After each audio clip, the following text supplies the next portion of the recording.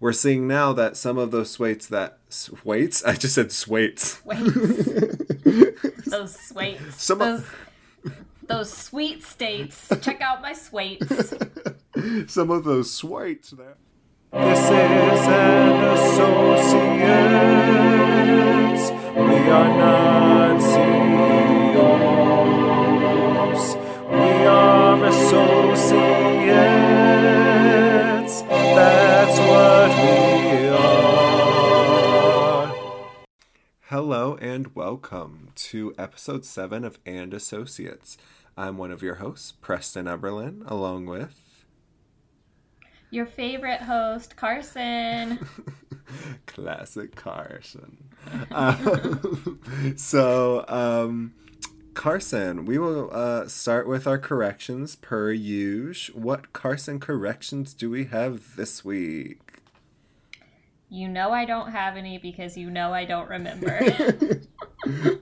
That is so funny you say that, because as I was prepping for this episode, I was like, I re-listened to each of the podcasts like after they come out, and I listened to this most recent one, and I like vividly remember being like, "Oh, I said that incorrect," and I was like, I should make note to have the correction ready, and then guess what I didn't do? You didn't make a note of it. I didn't. So there was something I got wrong, but I don't know what it was. So if you caught it in the last episode, be sure to tweet at us tell us how wrong we are. Yeah. What a natural sleuth you are. Find our mistakes. We just leave that like little breadcrumbs of mistakes throughout our episodes, and we're like, see if you can find them. So that way, then you can tweet at us at associates_pod. Anyway, so yeah, just be sure to subscribe, rate, and review us on Apple Podcasts. And I think with that, Carson, do we want to talk a little bit about the reopening of schools, kind of the things that we've been hearing this past week since we talked last?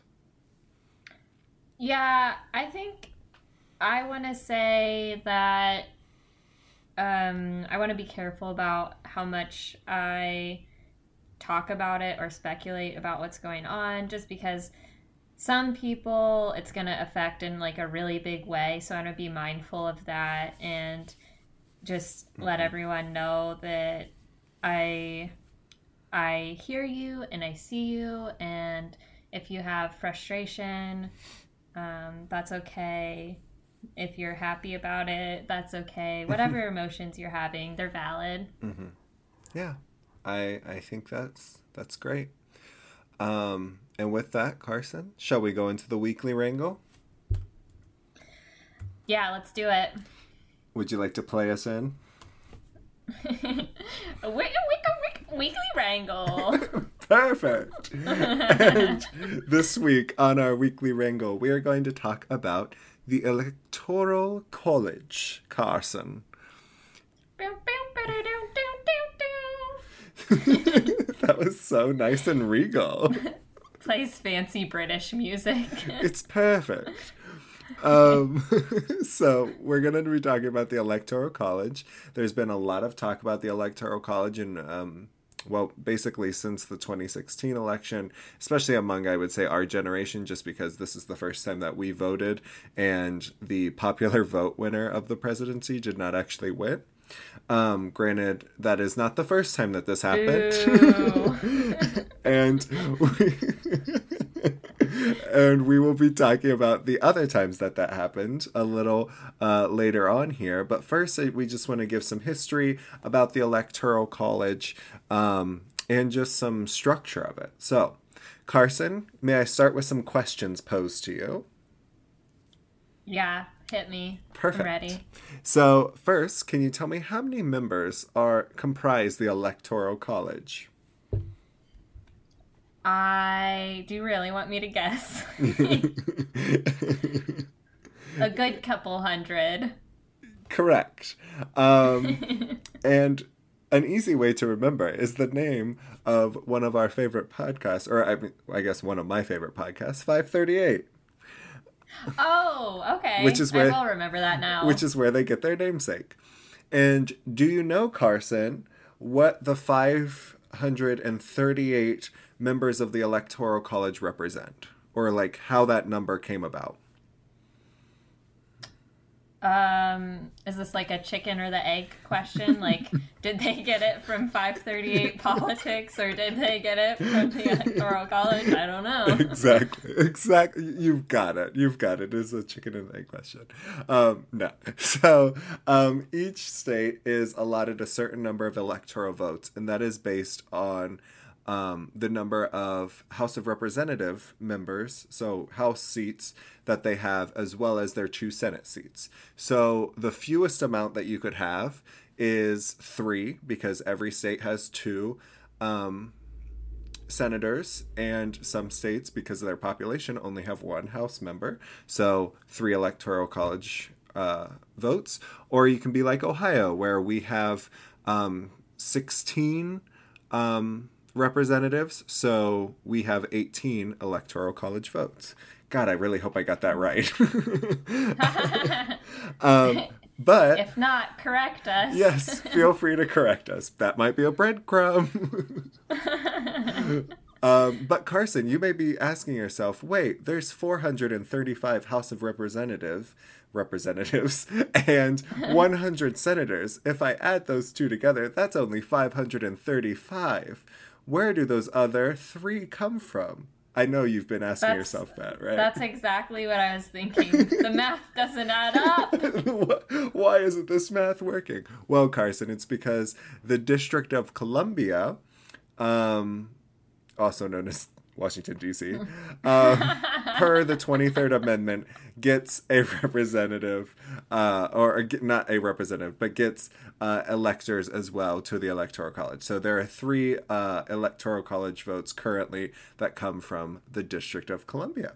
So that is where we get our 538 electors, Carson.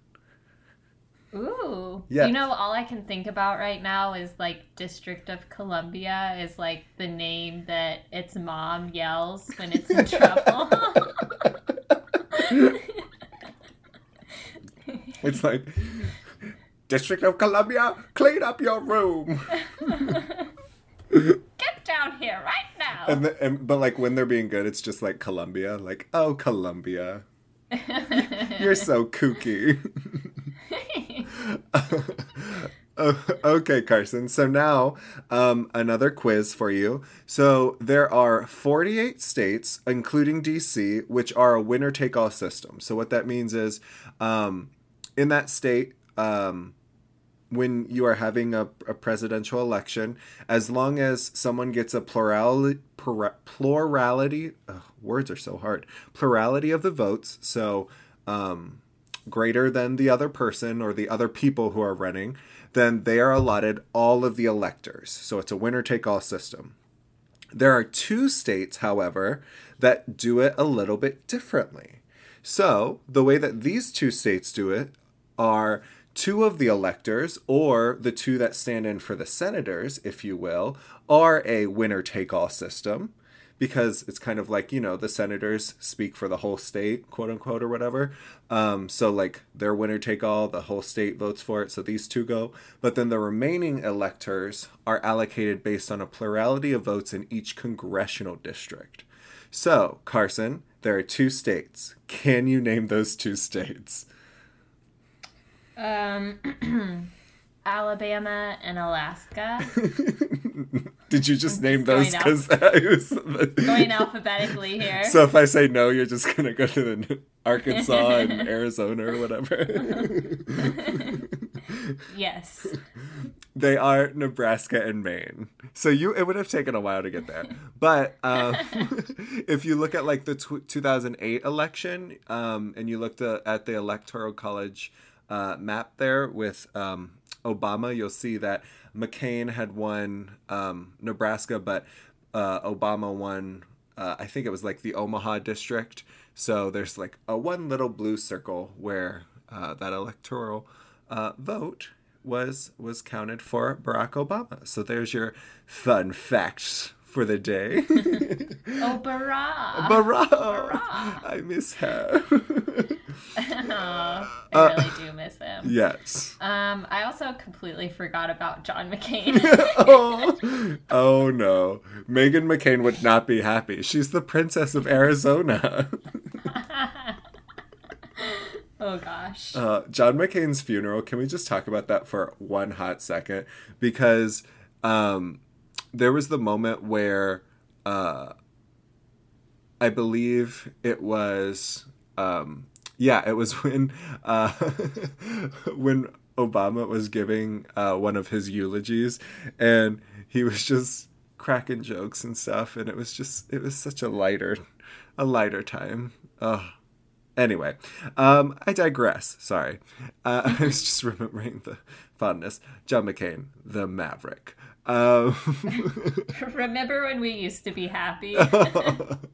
Oh, never forget. Anyway, Carson, so next I want to talk about before 1804, also known as, I don't know, 1804, 1804, also known as 1803. Yes, prior to that. The president and vice president were decided by, do you happen to remember how? Well, I'm not really sure what you're asking. Well, I guess maybe I kind of know what you're asking, but I want to pull Hamilton into the conversation. Good. And say that it was like the president was the person who got the most votes, and then the person who got the second most votes had to be the vice president, which I find hilarious. Can we just imagine, like... Hillary Clinton as the vice president? Well, technically she would be president, and Trump would be VP. What? Well, not using the Electoral College, but you're correct in terms of that's what I was asking. So yes, prior to 1804, the original process was the president was elected, and then the vice president was the person that came in second place. Which, so awkward. Yeah, because they've always been catty and sassy. Like, it's never been a very nice, cordial race. No, and that's one of the things that I think a lot of people, like, they're like, oh, politics is so awful now. Like, politics is so bad. In the 1800 election, like, there was slander in the newspapers that if Thomas Jefferson were elected, and I might be getting this wrong, maybe it was John Adams, I don't know, but it was one of them. If they were being elected, then your women would be raped in the streets. Like, and well, they're not wrong. Oh God. It's 2020 and it's still happening. Yeah, well, you're not wrong. Anyway, Carson, so back to 1804. That escalated so fast. So quickly. But the 12th Amendment was passed that changed the original process, and so it allowed for separate ballots for determining the president and vice president. And now it's basically just based on the party ticket and then the ticket. So you vote for your president and vice president kind of at the same time. I think some states might keep it separate where you still vote for president and vice president, but for all intents and purposes, they are conjoined now. So that way you don't have the awkward situation of Thomas Jefferson and Aaron Burr. Aaron Burr, sir. Which I'm sure we will talk about later. So, Carson, any questions about the Electoral College structure before we start delving into the issues? Well, I don't think... Are we going to talk about, like, who is the Electoral College? Like who it consists of? Yes. I wasn't planning on it, mainly because at this point, I mean, and with like the most recent Supreme Court ruling, it almost doesn't matter. But it does kind of matter because, so, yeah, let's get into that. Because, so one of the original reasons behind the Electoral College was, and we're going to quote some Hamilton here from his, or from the Federalist Papers, number 68 to be precise. He talks about the sense of the people should be a part of the process, but it would be taken as an advisement by the Electoral College. The vote of the people is what they're talking about. Composed of men most capable of analyzing the qualities needed for supreme office, educated and discerning gentlemen who would meet under circumstances favorable to deliberation. So a lot of that was quotes and a lot of it was just making it flow a little bit better. But the main thing is that, so the idea that Hamilton is writing here is that the people are kind of dumb. That's basically what he's saying. He's like, the people can have a say in it. Like the people can say who they want, but it's ultimately going to be the electors deciding who to choose. And the reason behind that was because that these electors would take everything into account when deciding. The issue with that is now when we come back, we have it where anyone voting, basically any of the electors voting against what their state voted for are known as faithless electors. So, Carson, there were a couple elections that had faithless electors, and these were people who did not cast ballots for the individuals that their state had voted for. And so this was in 1948, 1956, 1960, 1968, 1972, 1976, 1988, and there was a blank ballot cast in 2000. Interesting. Oh my gosh. And then in 2016, 7 electors broke with their state on the presidential ballot, and 6 did so on the vice presidential ballot.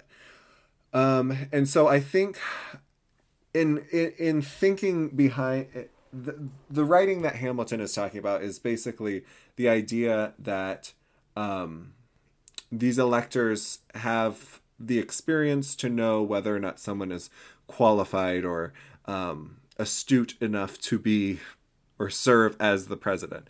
And I think truly 2016 was one of the big ways in which this idea kind of failed.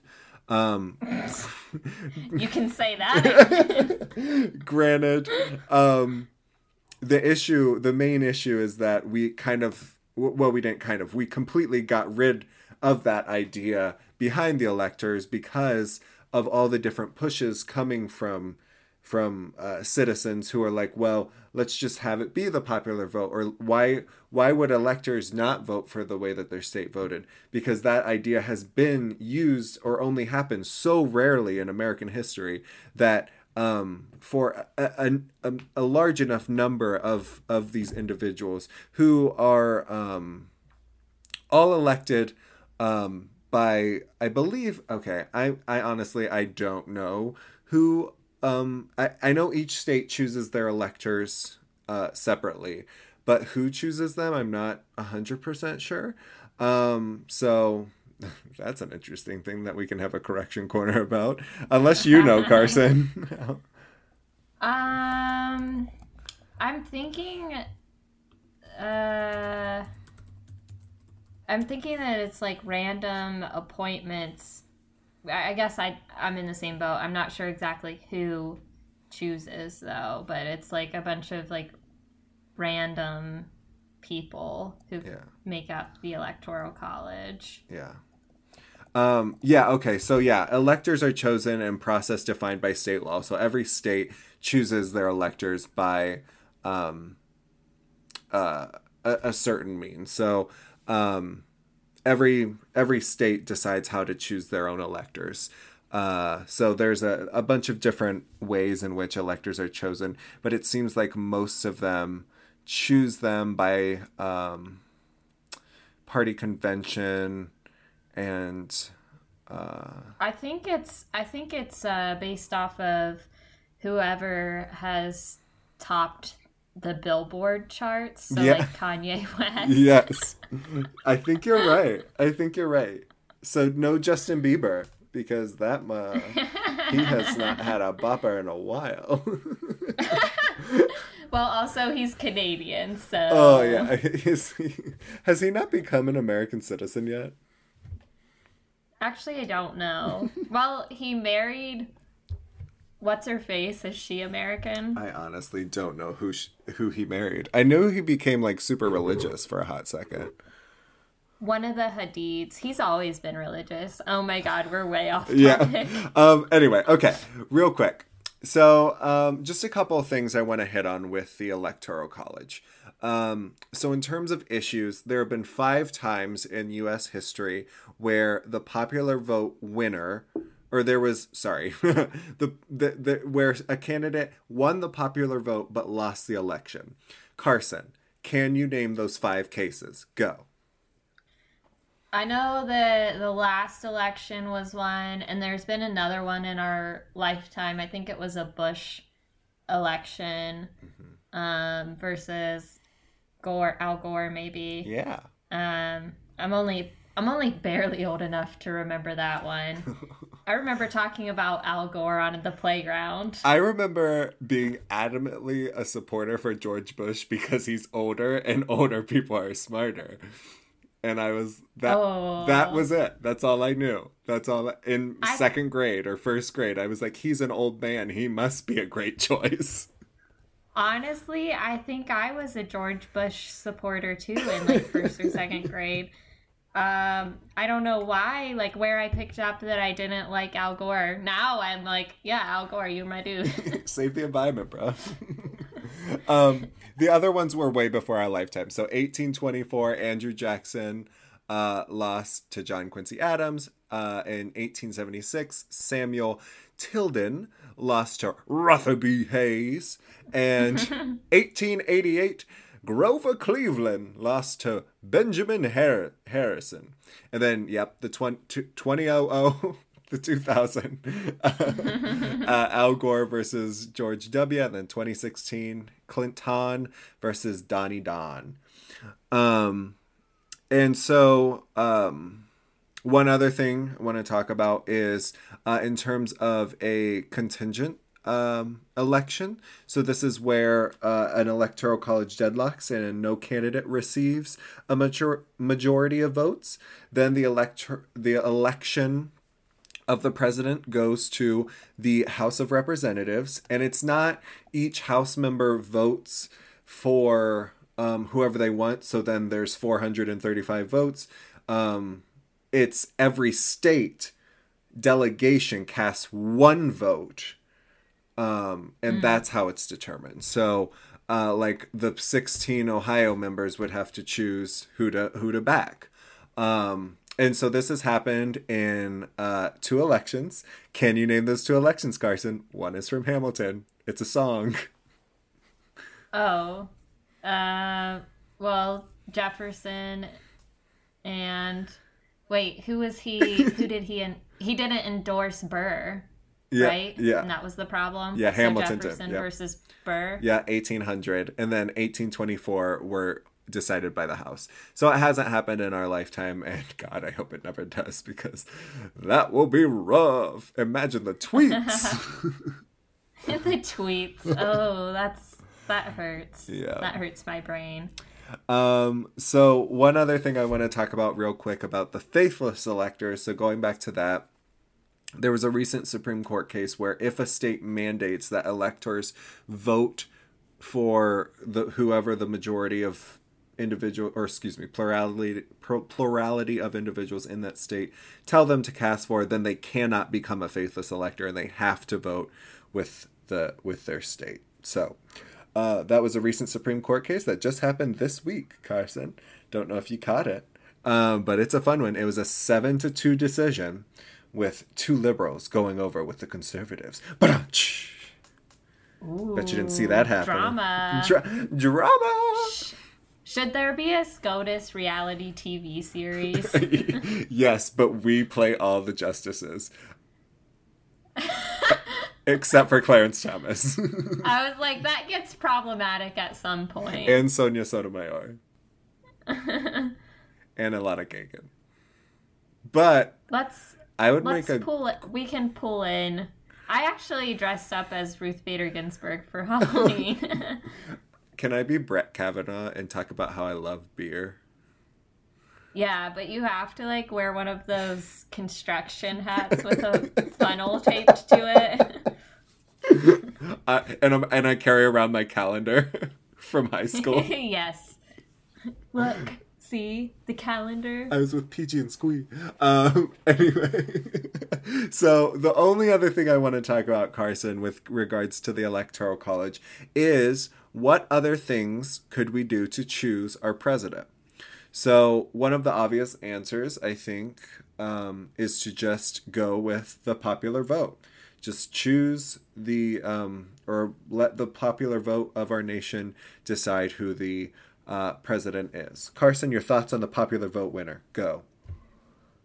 I think that's what people think democracy is or should look like. Mm-hmm. And we are more educated now than we ever have been. More people are getting high school diplomas. More people are going to college. More people are going to graduate school. And so I think that people have the capability to choose who they want to choose and not have someone choose for them. And I also think that now's a good time to bring up my idea for cell phone voting. Oh, God. Listen, I don't have all of it worked out yet, but two things. Remember when they accessed all of our phones? I think it was just iPhones, or maybe it was all of the phones, but they sent out like a test national security alert or whatever. Yes. Okay, if they can do that, plus we have social security numbers, right? Oh, God. I'm so worried about this. Why? Because Russia is already trying to hack our election. That would not be hard for them to hack. All we gotta do is pull them in. You just gotta listen, all you have to do is bring the people who are trying to hack it in. I tell you what, Putin, you can have a vote. You can have one vote, though, not a million. Yes. What if we did give Putin a vote? Honorary U.S. citizen. What sort of world is that? Oh my gosh. This episode's sponsored by Putin. If DJT hears this, he's going to be like, oh yeah, I should give Putin a vote. He should. You know what? You know what our 51st state should be? Russia. You know what? That would make DC really mad. He won't hear this podcast though, and it's not because we're great and we have great reviews and everybody's listening to us. It's because it's not Fox News or Twitter. Yeah. But I tweet it out. So yeah, Carson, we do have the popular vote. And actually, Congress had been close to amending the Electoral College. And a proposal came about in 1969 where it would be direct popular vote of the presidents with a runoff if no candidate got more than 40% of the vote. And this was approved by 2/3 of the House, but it failed in the Senate. And the thing about that is it would also allow for third-party candidates and other individuals, independent candidates, to have a much higher likelihood of being elected as well because of the runoff aspect. If no candidate got 40%, then it would be easier for them to get a national stage. And yeah. And then the last thing I want to talk about is the parliamentary system. So like in the UK, how they have a prime minister, which is basically just the party with the majority in the parliament has an election. Oh my God. Mitch McConnell. Mitch McConnell. Well, it would be Mitch and Nancy. No! No! No! No! Instead of Hillary Duff, this is what dreams are made of. This is what nightmares are made of. Oh my gosh. But yeah, so that's another option for presidency. I think the big thing to know about the Electoral College is it takes a lot more than just people tweeting to get this changed. It will take an amendment to our Constitution to change the Electoral College. It's not as simple as getting a vote. But it is something to consider, especially with the 2020 election coming up. I mean, I'm not going to argue one way or the other for one way or the other, but one check towards the Electoral College, and one thing that you would learn in any intro to poli-sci class is the Electoral College gives the appearance of a mandate of the winning person for the election, because even like with the popular vote, it doesn't look like someone had won by that one much. Like, even look at Hillary Clinton versus Donald Trump, 3,000. Nope, she won by 3,000 votes. 3 million votes. Whereas when you look at like the 2008 election, where President Obama had beaten John McCain, then Senator John McCain, and then Senator Barack Obama, where he beat him.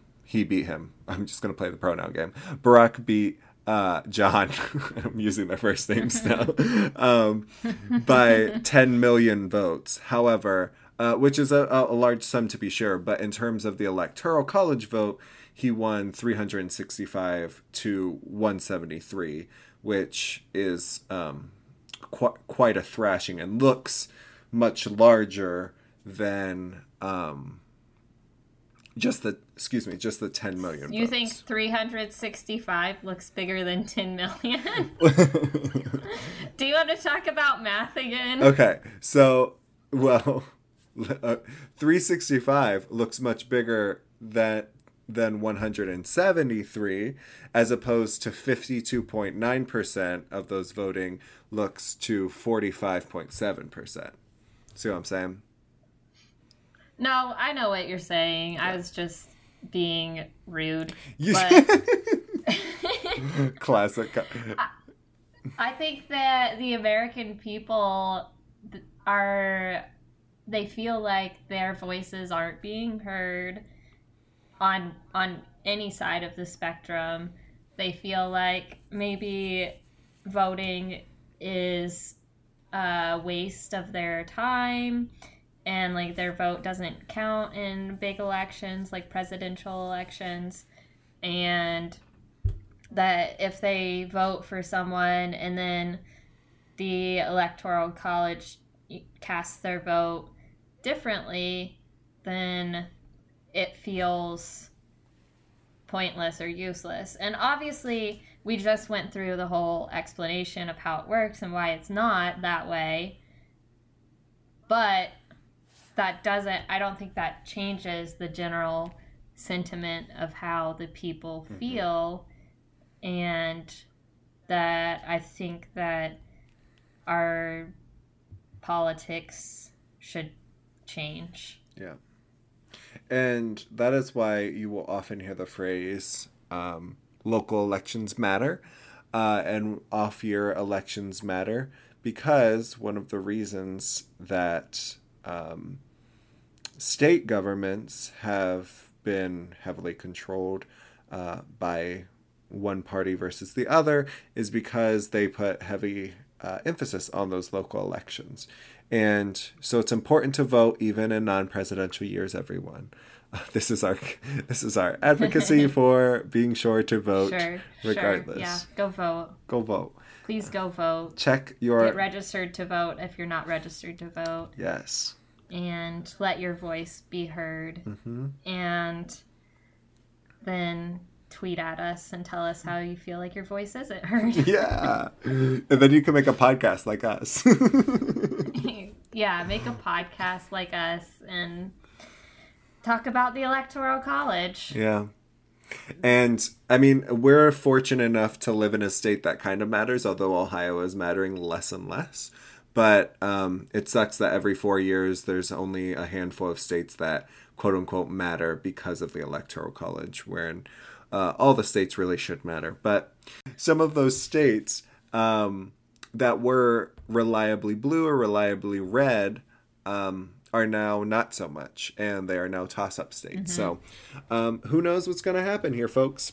So be sure to vote. With that, Carson, shall we go to the random walking and talking section? Let's do it. Perfect.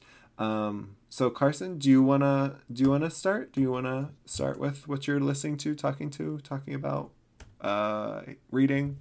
I forget the litany of things I'm supposed to add.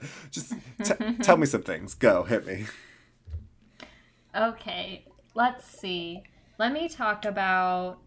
Do you want to talk about Hamilton? I know that we've been amped to watch it, but we haven't actually reviewed it on the podcast yet. Sure. Let's do it. All right. So 10 out of 10. I absolutely loved it. I thought it was amazing. The things that I enjoyed, obviously the music, but like I had already listened to it going into it. So one thing I would recommend is listening to the soundtrack before you watch it, just so you have some context, and then watching it with closed captions. I watch everything with closed captions, but I've heard that the experience is better when you watch it with closed captions. I also thoroughly enjoyed the costumes. I thought that they were fantastic. Mm-hmm. And I think what was really interesting to me, a couple other things. One was finally putting faces to all the voices that I had been listening to. Because like some of them I know. Obviously I knew Lin-Manuel Miranda, and that honestly might have been one of the only ones that I knew for sure. But then putting faces to those voices is really fun. And now that I listen to the soundtrack again after having seen it, it's cool to like picture them again. For sure. And then the other thing that I thought was interesting is I think that the set was very, maybe even purposefully, very basic. Mm-hmm. And I don't know, it really didn't change that much, right? Correct. Did you notice the turntable? The turntable. So the stage was set on a turntable so that it would spin. Oh, okay. And so that... I think maybe... Wasn't it spinning in one of the numbers? It's spinning in all the numbers because it gives the appearance of time moving. One thing I would recommend reading or listening to, let's be real, again, I don't read, is Hamilton, the Revolution. And it talks about the making of Hamilton. It's by Jeremy McCarter and Lin-Manuel Miranda. And it talks about, I mean, literally every aspect. It talks about every actor, how they got every actor to play every part. And I listened to it back in 2016, even before I saw it. And so the turntable, it's one way to help symbolize time. And also, so like my favorite number is Satisfied, which is, yes, by Angelica Schuyler. Yes. Yeah. And you know how she rewinds time to tell the story of meeting Hamilton? Yeah, that was so cool. Yes, and so in that, they're reversing the turntable to reverse time and show what's going on. But anyway, all the other numbers, it's going fast or slow depending on how quickly they want to show the thing. And like when the bullet is going towards Hamilton, spoiler alert, he dies. the turntable is spinning, and I think it might have been hard to tell just because of the way that they shot it with the multiple cameras. Like, I love the fact that there were multiple cameras. I love the fact that there was, I mean, there were probably 20. I'm guessing there were 20 cameras. There was probably like 3. But they shot it from so many different angles that some of the movement was hard to see just based on, because they wanted you to like be with the characters at some points. But yeah, no, you're completely right. The set was relatively simple. And the way that they did the costumes, where everything from the neck down was period appropriate, but then everything Right. from the head up was modern, and you could do whatever you wanted. The actors were basically given license to do whatever they wanted with their heads and their hair, to just convey whatever they wanted in their character and in their own being, whatever it was. So Oh, that's cool. I didn't know that. yeah, I highly recommend this book. It's one of those books that like came out before the Tonys as like a marketing tool, because it was like, hey, this is why we should win all the Tonys. But also it like deserves it because it's so amazing. Like I think it's hard to overstate the importance of a musical like this in terms of just the musical theater sense, in terms of bringing new people into theater and to musical theater, but then also because the main reason I say that is because of the style, right? It's rap, hip hop, R&B, done with musical theater songs as well, but it brought a younger audience to come see it, and they brought high schoolers. I mean, when Broadway was open, high schoolers would get free tickets to come and see it in these with their social studies classes to come see the show, and they like worked to make the high school version available quicker than it normally would have, so that way high schools could put it on, and that way they could have that history lesson and all these different things that they talk about. And one thing that Lynn talks about, Lynn, we're on a first name basis, Mr. Mr. Lynn and I.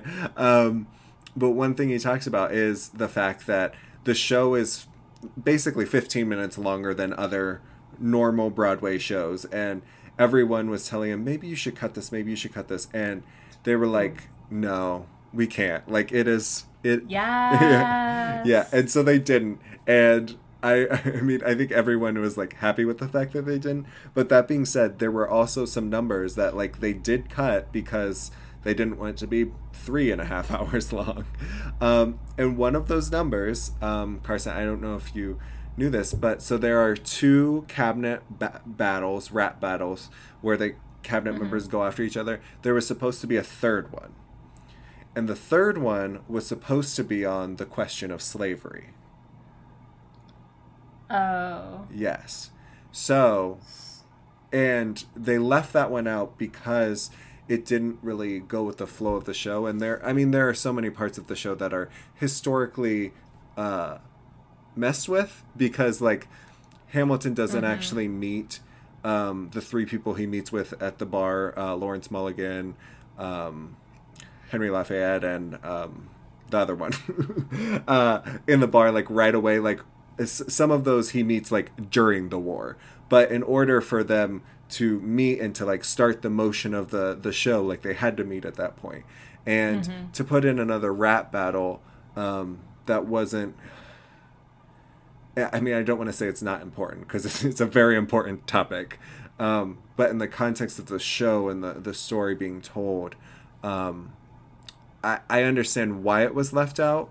I think it's a detriment to the show that it was left out in terms of all the positives that are going on in the show and that are happening with the show. And I think one thing we've seen in this past week with everyone watching it are the conversations about Hamilton. And by Hamilton, I mean the person Hamilton and our founding fathers, and their relationship with slaves and the way that they were treated.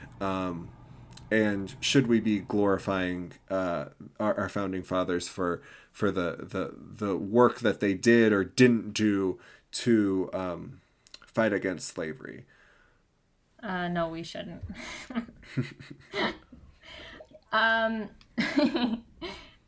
so Rachel Cargle put out, she has like the Great Unlearn series where she gives information to people who subscribe to her, I think it's Patreon account or whatever, and you just sort of pay what you can, like between $5 or $15 a month, and she'll send out something every so often for you to read and absorb and think about and look through. And this past weekend, what she sent out was some articles about Hamilton and how it was a national sensation, and that's great. I think it did really awesome things in the world of musical theater and bringing more people into that who might not traditionally be interested in musicals or Broadway. Mm-hmm. And it tells an important story. There are some really important aspects to the story. But they talk about sort of how it maybe was whitewashed and how there are some things that are sort of skipped over, like the issue of slavery. And like, I think what one of the articles was saying was that the Schuyler family owned, I don't know, like 20 something slaves, and Hamilton maybe didn't necessarily have a slave, but did a lot as far as dealing with or coordinating the Schuyler family slaves, and a lot of that was just sort of brushed under the rug. So I think what's important is that she's challenging us to think critically about our history, our nation's history. Mm-hmm. And she's not necessarily bashing the musical or anything like that, but just sort of saying, like, think about it. Think about what you're sensationalizing. Think about what you're promoting. Think about things. So that is what I was reading this weekend, and I still have some more reading and thinking to do on that. But I do still really enjoy that Disney Plus put Hamilton out for those of us who were not bougie enough to go see it in New York or wherever you got to see it. Columbus. It came here. Did it travel? Do they travel with the original cast? Like, no, it's the Broadway tour. Lynn tight now? Oh yeah, Lynn and I are besties. Okay. It's fine. But no, I think, I mean, that's so important. What Rachel was writing about and what you enumerated. And I think also the important thing is, like, Lynn understands that, because when the criticism started to come out, he said, I mean, it's open for criticism. Like, it's not free of criticism by any means. I mean, you can't make a historical piece and it not be open for criticism, because there will be historical inaccuracies and things that were purposefully left out or not purposefully left out, just to tell the story in the way that the creator wanted it to be written. And I mean, that's one of the things with creative work is you will create things that are telling a story, and even if you have a historian on your books and everything, it doesn't mean that you're going to get everything right. And some of the decisions that you choose to make, like leaving out that third rap battle, or leaving out I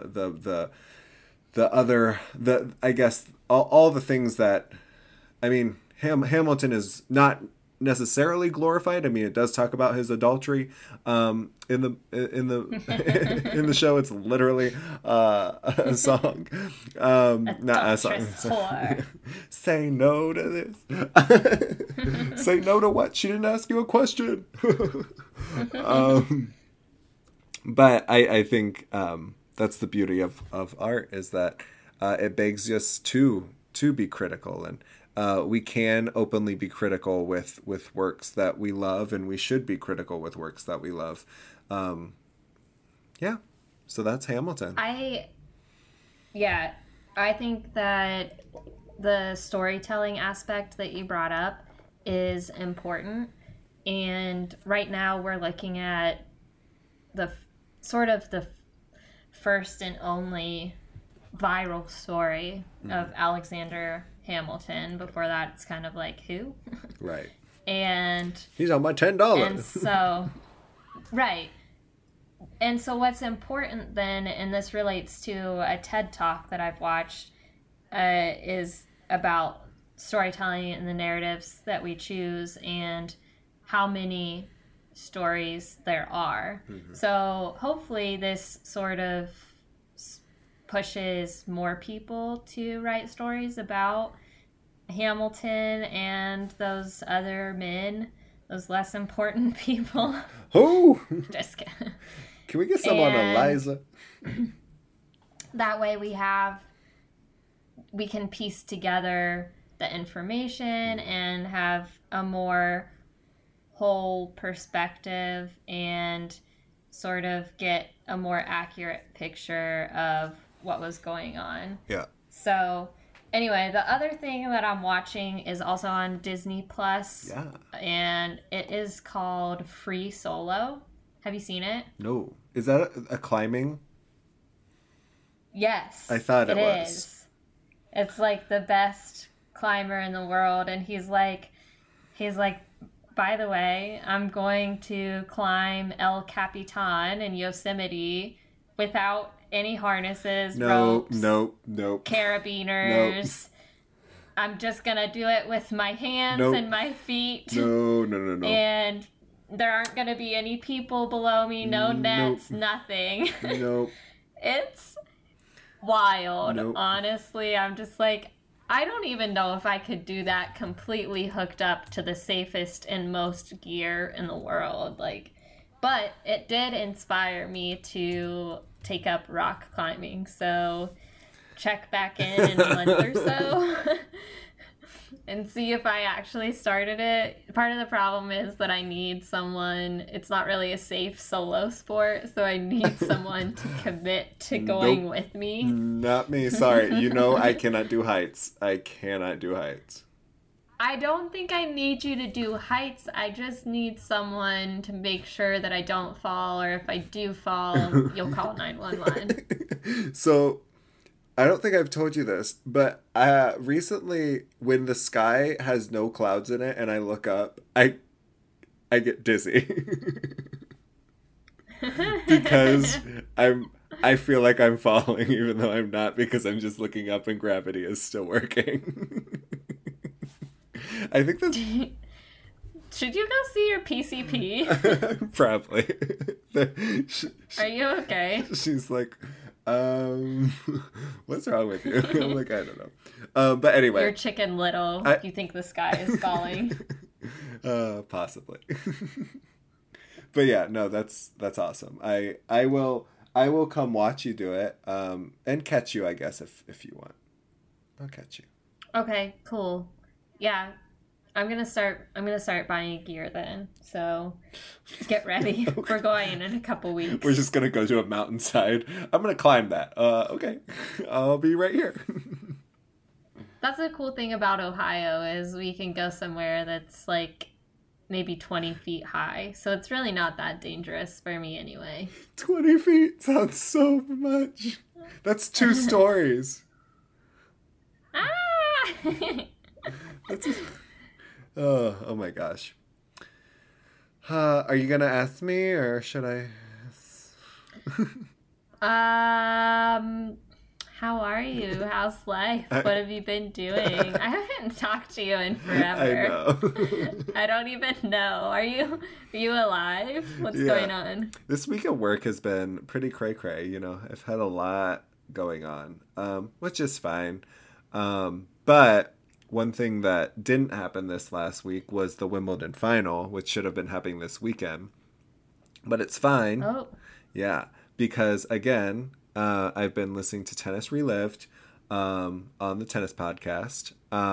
And one thing I want to talk about is Venus Williams, so the older sister of Serena Williams.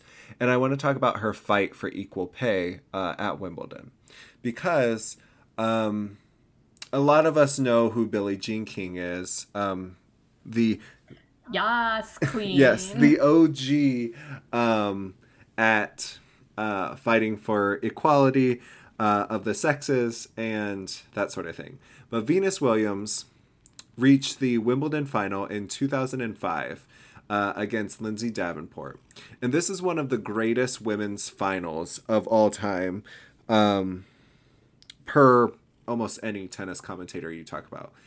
But the day before the Wimbledon final, Venus Williams went into the board meeting at Wimbledon to speak to the board members about equal pay for the women.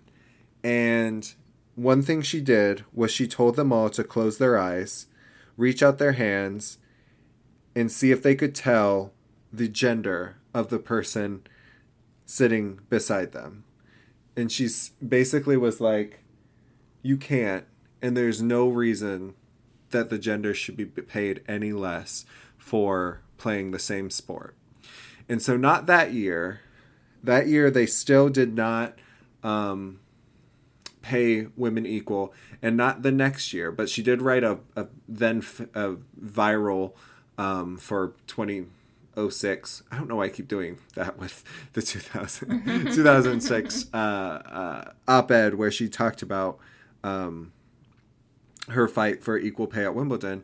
And then finally they did it, and she was the first woman to win Wimbledon and when they were receiving equal pay to the men. So Venus Williams is a highly underrated, I think, historical figure in the battle of equality. But I also think a lot of that is due to the fact that she is currently living history, and she is currently still an active tennis player. And so it's hard to have history when you're still present. So So she won. Women get paid equally. Yeah. So she was a big proponent of that. And yes, as of, I believe it's 2007, that they finally made it so that women made the same as men. And oh, well, good for tennis. I'm gonna stop watching soccer. Sorry, and I should note that was at Wimbledon. At the U.S. Open, it was like 1973 or something where women were making the same. That's definitely a correction corner. But it was even earlier than that. But Venus Williams, her favorite Grand Slam is Wimbledon, and Wimbledon being the oldest of the Grand Slams and one of basically the most prestigious, she was like, it's important that this be the one that's paying the same. Yeah, and that's one of the reasons I love tennis is the fact that right now, I mean, in terms of equality, I mean, women's tennis is almost I say almost equal because there still is this notion that people only want to watch men's tennis, and that's one reason men's tennis is on the Sunday and women's is on the Saturday. It's first and blah, blah, blah. But the equal pay thing is not something that they have to deal with. And but yeah, so shout out to Venus Williams. And also, I hate that I did not shout out Oracene Price sooner than this. And so huge shout out to her. She is the mother of Venus and Serena Williams. And she is not only the mother of Venus and Serena, she is also the coach. She is one of their coaches. And I think she often is only talked about as their mother. and not as one of their coaches, but she is the one that, I mean, yes, she's their mother, but she really helped raise these two strong women who really fight on the court and off, that we see with, I mean, Venus and Serena constantly, in terms of their determination and their grit and their ability to overcome even when they're down in a match to still come up. And so shout out to her, because really when you look at her record as a coach, she is one of the most successful coaches out there on the tennis circuit, because she coached two of the best players of all time. So shout out to her.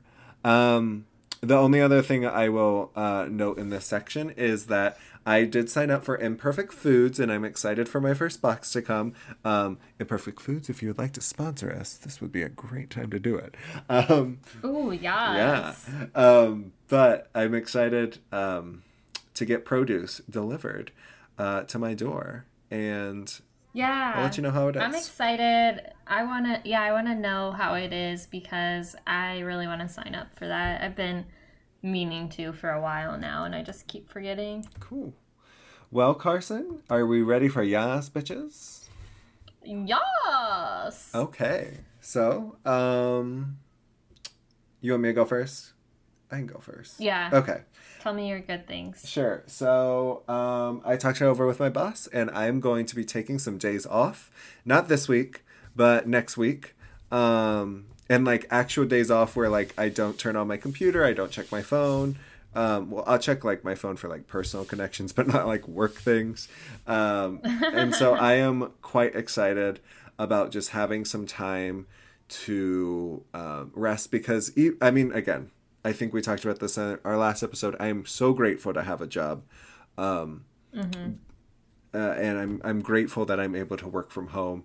But there, I mean, kind of like we talked about in our mental health episode, like there are some things that come with that, with working from home, that I think were unforeseen consequences. One of which is just the fact that like, because I work from home, that separation is hard to find. And I have to work every single day of the week, not full days by any means, but my job requires me to work every day. So not having a break, even on the weekends, has been kind of tiring. And so I'm excited just to have a couple days where I can just decompress, not do anything, probably go on some long walks, and just explore. Maybe I'll go climb a mountain. I don't know. Will you go rock climbing? Yeah. Just I tell my boss, hey, I'm going rock climbing. If you don't hear from me in like 3 days, can you like send someone? But yeah. Oh my gosh. So that's my. That sounds nice. Yeah. I'm excited to just relax and chill for a couple of days. So, Carson, what about you? Tell me your good thing or bad thing, whatever thing. I actually just took a bit of time off from work, and it was really rejuvenating. I got to spend a lot of time outdoors, and that is my safe space and my meditative space, and somewhere that I can just connect with nature and let my mind process and really just go blank sometimes. It was really, really restorative, and I appreciate so much that I did that for me. That's good. So thanks past Carson, for taking care of present and future Carson. Crushed it. Oh, and I'll go ahead and spotlight a nonprofit this week. Yeah. And so the Worthington Resource Pantry is a place that I used to volunteer, and I would pick up food for them from the library every week and take it to the pantry. it was always really cool that the library let people drop off donations there, so you didn't have to find where the pantry was, although it's pretty accessible. It's just over on Huntley Road in Worthington. So, yeah, like fairly close to 161, I think. And so, anyway, the Worthington Resource Pantry, a lot of people think Worthington is an affluent area, and it is, kind of, but they're just... in every community, I think you'll always find people who, for whatever reason, are in need, and specifically sometimes in need of food. And so Worthington Resource Pantry is there to take care of its neighbors. And I love food pantries for doing that. And especially in a time right now when people are losing their jobs and not working or getting their hours cut or, you know, whatever they have going on. The fact the pantry is still in operation right now. They're doing, I think, drive-by pickup something. But yeah. So anyway, Worthington Resource Pantry, check them out. Go volunteer or donate to them. It's a good org. Awesome. Thank you, Carson. And we will leave you with, be sure to subscribe, rate, and review us on Apple Podcasts. You know, we have some ratings. We don't have any reviews. If you need something to say, you can just talk about how Carson and Preston are the funniest individuals you've ever heard in your life. And you love it. And I will leave you with, be sure to wear a mask, everyone. Carson, would you like to tell the people goodbye? Yeah, but I'll also say we have gotten personal reviews. Like friends have texted us and said things about the podcast, which we super appreciate. Yes. So thank you guys for listening and letting us know what you think. Love you so much, and bye. Bye, everyone. Have a good week.